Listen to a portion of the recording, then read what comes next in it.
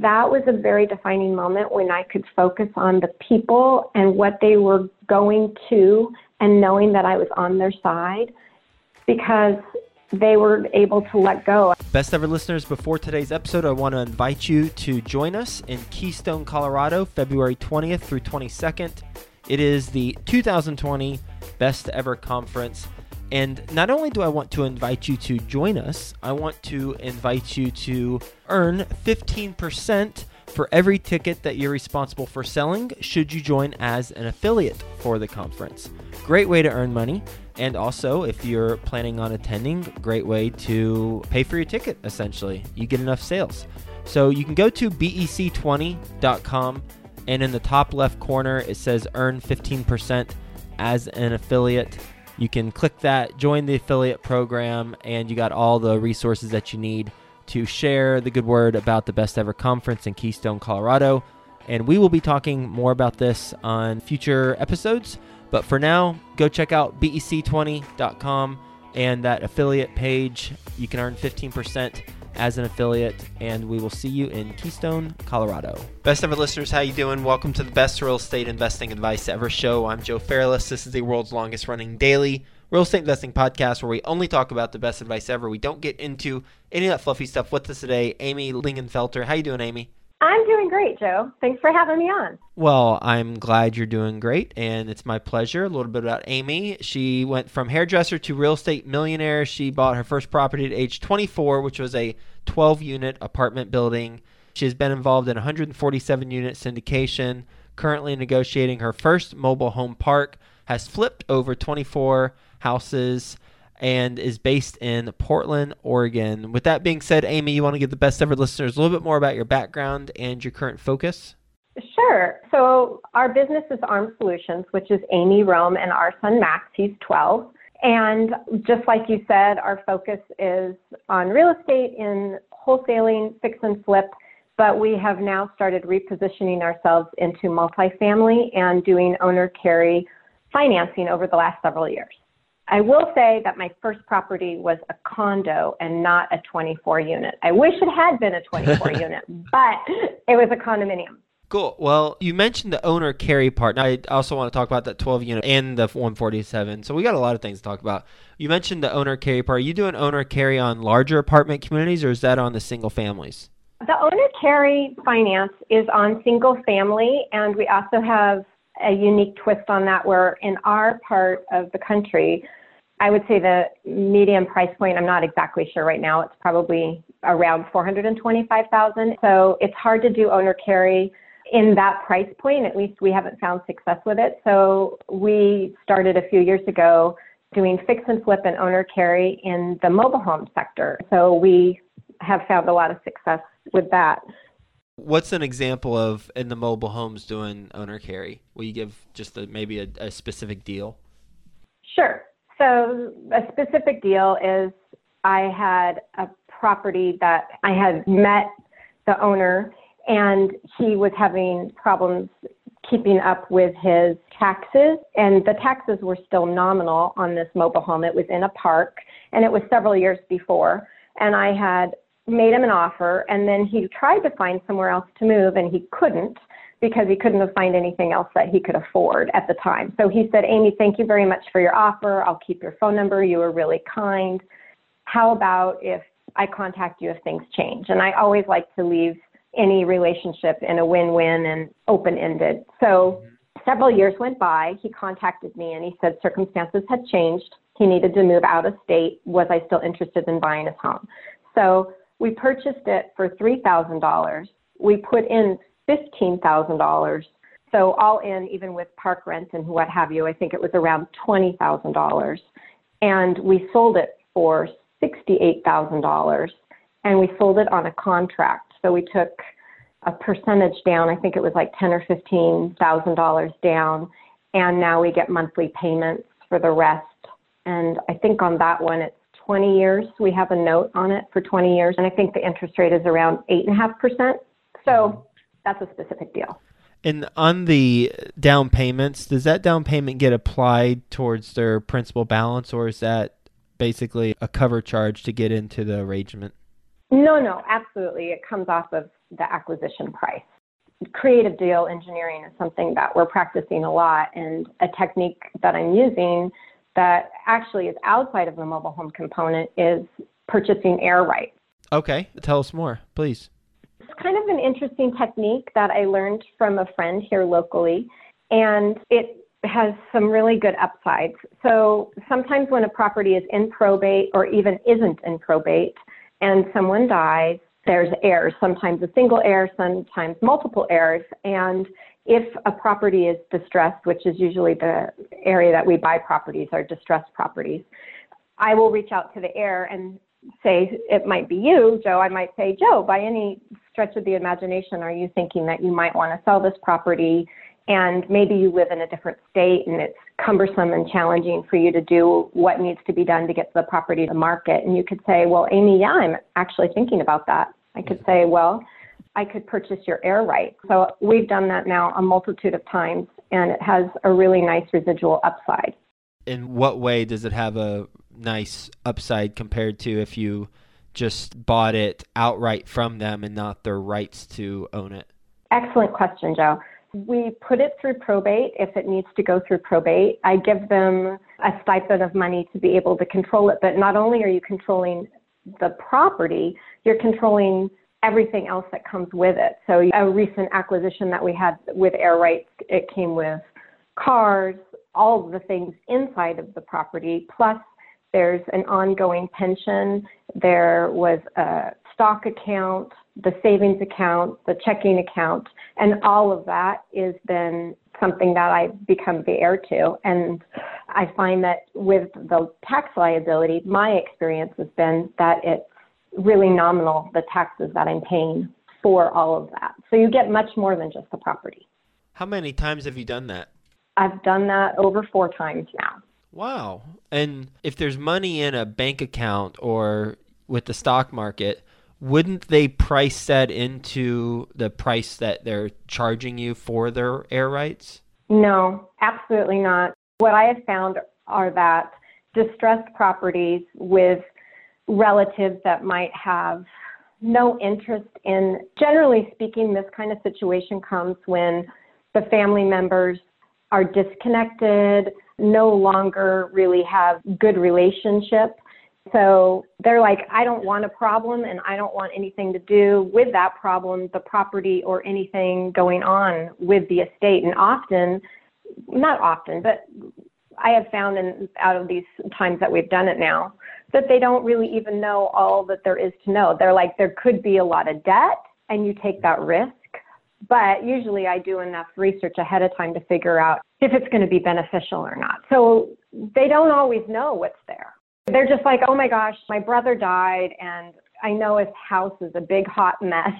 And I don't have the interest of going from Florida to Oregon to deal with it. So if you want to buy my property and give me this property and give me a little bit of money, fine, Amy, if you want that kind of job, have it. And then sometimes along the way, I discover, wow, didn't know that there was this stock account worth this, or there was this pension worth this, and all of that. So it's been very fun. Yeah. Out of those 4, what's been the most profitable? I would say the one that I'm in right now so far has been the most profitable. I haven't closed it yet, so I can't tell you the final number, but it looks as if from the beginning to the end, we're probably coming up at about $140,000 to $160,000, and I didn't fix the property. So can you just give us some rough numbers, what you agreed to buy the air rights for, and then where is that profit coming from? Is it all property, or is there some savings account that this person had that is $100,000? Just love to learn more. Sure. So I acquired the air rights for $1,000, and then I said that I would give them some more monies, but it was not a specific amount because I couldn't say if there would even be any more monies in it. I have to work myself through the process. And working myself through the process, I didn't, you have to figure out if there's any debt with the estate. So I just said I could give them some more money along the way and at the end.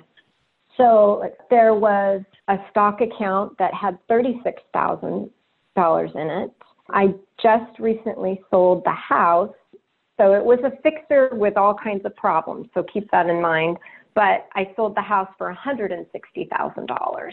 And all I did was clean the house out and take a tree down out of the backyard before we marketed it. And my husband's a realtor. So the house was 160, but there was still a mortgage on it.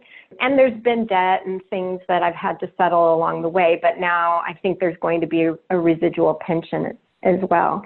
So you control all of that, and then once the probate's closed, then the end amount. So when I tell you 140 to 160,000, that would be everything at the end after all of the bills have been paid out. Where do you go to identify potential people to reach out to about buying their air rights? Generally speaking, if people have died, or this particular property, the one that we're talking about right now, I had actually met the person several years before they died. They had a terminal diagnosis, and they were interested in selling it to me at the time. But I think with the prognosis of their illness and everything else, and the house was in such disrepair, we kept in contact every 6 months or so. But I never made the acquisition simply because he wasn't able to work the process of his illness along with all that needed to be done to sell it to me outright. So he died. I knew that there were some heirs, and I knew that the house was in such distress that it might be a challenge for them to do the fix.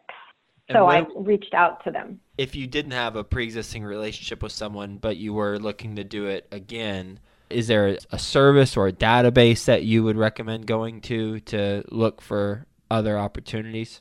I spend a lot of time. Our best is going through probate records. Okay. And we don't use a database. I use my husband. He's a good sleuth. And where does he find the probate records? In our local court system. I know that you can buy air rights and that it's a legal thing to do in almost every state, to my knowledge. Okay. But I know that since we're in the Oregon market, he goes through the probate records in the Oregon market. And often, I think, for your listeners, if there's somebody that dies and maybe the person is out of state or not in the same town, that would be a good indicator and a place to look. Okay. And just as a aside, when you said air rights, I immediately thought of buying the space above a building. So I was thinking AIR rights, not HEIR rights. So I was a little confused when you started talking. I was waiting for you to say, and we bought the space above the properties. Oh, yeah. But then you kept talking. I was like, oh, she's talking about air rights, HEIR rights. Yeah, that's my bad. I should have clarified. Yeah. Oh, no, that's the English language is bad. So let's talk about the 12-unit apartment building. Do you still own it? Yes. In fact, that was a more recent acquisition. Okay. What'd you buy it for, and how'd you find it, and what's the business plan? Oh, wow. Great. I didn't find it. We have a fellow investor that we are working with in the Midwest. And he found it by networking with people, I believe, in the local market. And in fact, he's somebody that you've interviewed before, Michael Beeman. Oh, cool. So we heard Mike on one of your podcasts, and then we reached out to him, and we started a relationship because he's working in a market where dollars go further than they do for us in the Oregon market. So we're actually starting to shift our dollars out of the Oregon market and into other markets. So this particular property was an off-market deal. Basically, kind of think of it like he was a worn-out landlord. So I actually never met him. The acquisition was done completely with Michael making the connection. And it's one of the things I love about podcasts is what you can learn, the relationships that you can build from people that are willing to share and then be approachable. So we acquired it as business partners with Mike. We own 70% of it. I think we bought it for $315,000. Okay. And I believe before we even closed on it, somebody had offered us $450,000, and we said no at the time. So intention is to hold it and get the rents up a little bit more. It was a under market property. The rents weren't at market rate. And on that one, we're looking to refinance out, but keep the asset in, I believe, 12 to 18 months after it's stabilized, and we can prove that with a bank. Okay. How do you structure that type of arrangement? Because it sounds like you are more of the money person and Michael is more of the on-the-ground person overseeing it. I might have that wrong, but From how you described it, it sounds like that's the structure. Is that correct? That is correct. Michael's a full-time real estate investor, so are myself and my husband here in the Oregon market. So from a perspective of having the dollars to move into other markets, with that, we have the controlling interest at 70%, and I am making decisions not on the ground. That would be Mike and his team, but he has the contractors and the property management in place, and that was a vital part of why we were able to move forward. Cool. And the 147 unit, will you tell us about that one? There's not as much to tell on that. That one is a syndicated deal that I did not do the syndication. So my husband and I believe in having lots of different buckets. So we took monies from our traditional 401k checking account and we invested it in a syndicated deal so that we could reap the benefits of that. So we get quarterly payments. And much like how you do your syndications, we're working the bucket, I call them buckets anyway, but the deal engineering that creates the monthly cash flow and then the buckets that are looking for the long-term wealth that are in our retirement. So the syndicated and the quarterly payments on that 147 unit is part of the retirement. So I don't touch any of that money. Sure. So you're a limited partner on the 147 unit. What gave you the comfort to invest it with the general partner? Excellent question. They're an educator. They are really conservative with their numbers, and we had a relationship. We'd had a relationship with them already for several years, and my husband and I have always surrounded ourselves with people that are mentors or coaches. So we always have a mentor or coach, and then sometimes we grow beyond what they're teaching us, and then we'll pivot into a new mentor or coach. And one of our mentors in the past that we still have a really tight relationship with had made this recommendation to this particular person, and then they have an education system. And so because we'd had a relationship there already, I think for me, I'm very relationship driven. It's how I do everything. So it was based in a relationship, and then I like to be more conservative with numbers. So this particular investor in syndication came with a lot of due diligence and thoughtfulness, and also not promising me the moon. You flipped over 24 houses. With those flips or any other deal that you've done, just looking at all the deals, what deal have you lost the most amount of money on, and how much was it? I would say the deal that we lost the most amount of money on is a time that we put $25,000 of earnest money down on a property that was just close to $1 million. And I thought anytime you put earnest money down, you cannot possibly ever lose it so long as you back out inside of an inspection period. Well, I was wrong. So we borrowed the $25,000 from a hard money lender, and we backed out in the inspection period. And as it turns out, the owner contested it, and we spent $15,000 litigating it. And I still owed the hard money lender payments on a monthly basis, and I think it took us 6 to 8 months. So yeah, that was a hard lesson learned. That's the most. So yeah, that's the most I've ever lost. I think for round numbers, it was around $15,000 out of the original 25. Okay, got it. That's pretty good, I would say, for doing all those flips. Yeah, that's the most that we've lost so far. Cool. In fact, we don't typically lose. I think that's about the only time. I think our first deal, we didn't make any money. On our first rehab, we didn't make any money, but we also didn't lose any money. What are some things that you do differently on a flip from the first deal to the most recent deal? I would say you make your money when you buy. I'm not a speculative investor, and no matter if the market is up or if the market is down, I firmly believe you make your money from the day you've bought it. So I know that when I purchase a property, that I could turn around and I could wholesale it the next day within hours. I could sell it and assign the contract, that I'm always making my money when I buy, even if it's a dog property, no matter what. Mm-hmm. When you take a look at all the deals that you're involved in, which one's your favorite and why? Wow, you asked some really good questions. I would say maybe one of my favorite deals, also an extremely challenging deal, was a deal that we did 3 years ago, I think. It was a multi-generational home. So this family for 3 generations had lived in this home. and it was a hoarder house. It had liens and it had tax liens, so it had both kinds of liens. And I spent hours and hours negotiating the deal with the family members that were there, kind of yelling and screaming at each other. And I'm sitting on a couch in a living room, if you can imagine, and there's not very much room and space for people to move around. And I got the contract. And when I got home and spoke to my title company, they said that I hadn't negotiated it high enough and I needed to go back and get it for higher to include more of the debt that I didn't realize was there. Mm-hmm. And I was like, oh my gosh, I'm not sure I have the wherewithal to go back and renegotiate it.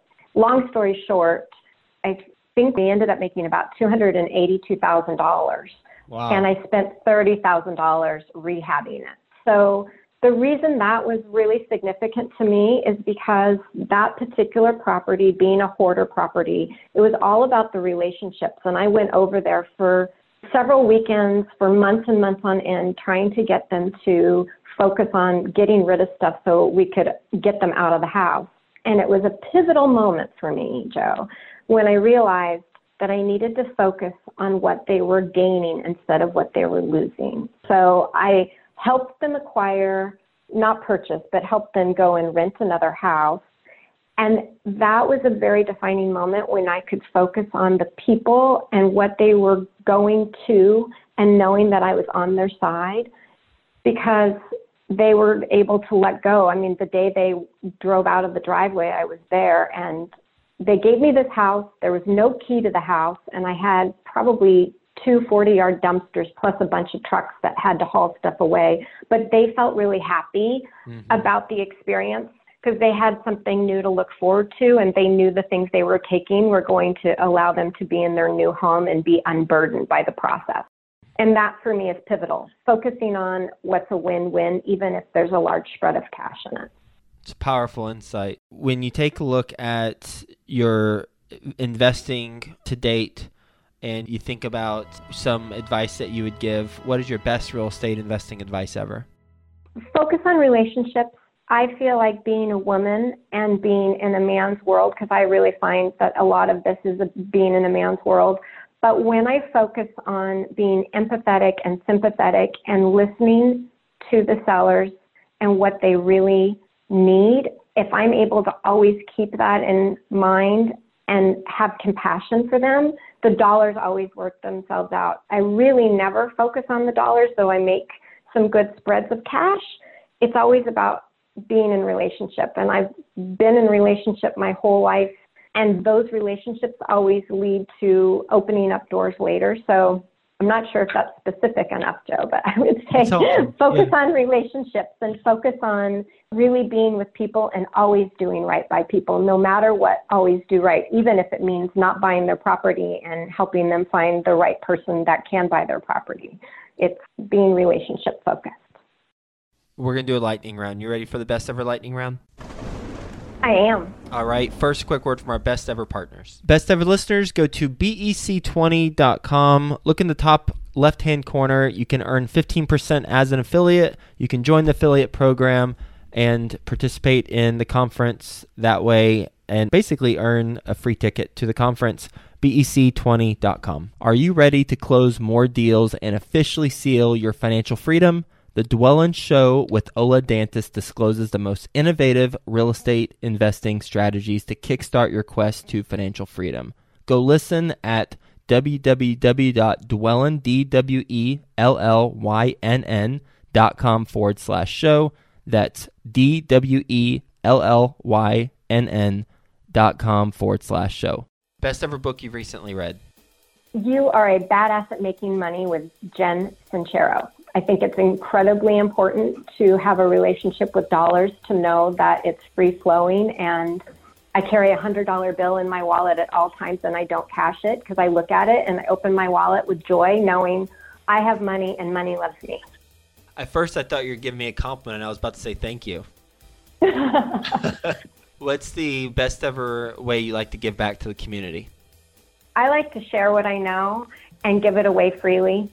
I like to mentor people in small ways when they are trying to figure out how to do creative deal engineering, and cheerlead people at all times, no matter what. How can the best ever listeners learn more about what you got going on? I would say right now, email me. If I've sparked somebody's interest and they want to know more, reach out to me. I'm happy to share. Cool. And you gave your email address to me earlier, so I will include that in the show notes. Amy, thank you for sharing your experiences and some very interesting ones with the air rights, HEIR rights, and talking about how you've done that 4 times now. Also, very powerful insight when you're going through a transaction and someone's at a different income level or just place in their life than you, and it's thinking about what are they gaining, not necessarily losing through this, certainly can put things in perspective. And also, thanks for talking about the owner carry example with the mobile home. We covered a lot of stuff in a short amount of time. Yes, we did. Yeah, I appreciate that. So, Amy, thanks for being on the show. Really grateful for our conversation. Hope you have a best ever day, and we'll talk to you again soon. Thank you so much, Joe. I really appreciate it. It was fun. Are you ready to close more deals and officially seal your financial freedom? The Dwellynn Show with Ola Dantis discloses the most innovative real estate investing strategies to kickstart your quest to financial freedom. Go listen at www.dwellynn.com/show. That's DWELLYNN.com/show. Best ever listeners, go to bec20.com. Look in the top left-hand corner. You can earn 15% as an affiliate. You can join the affiliate program and participate in the conference that way and basically earn a free ticket to the conference. bec20.com.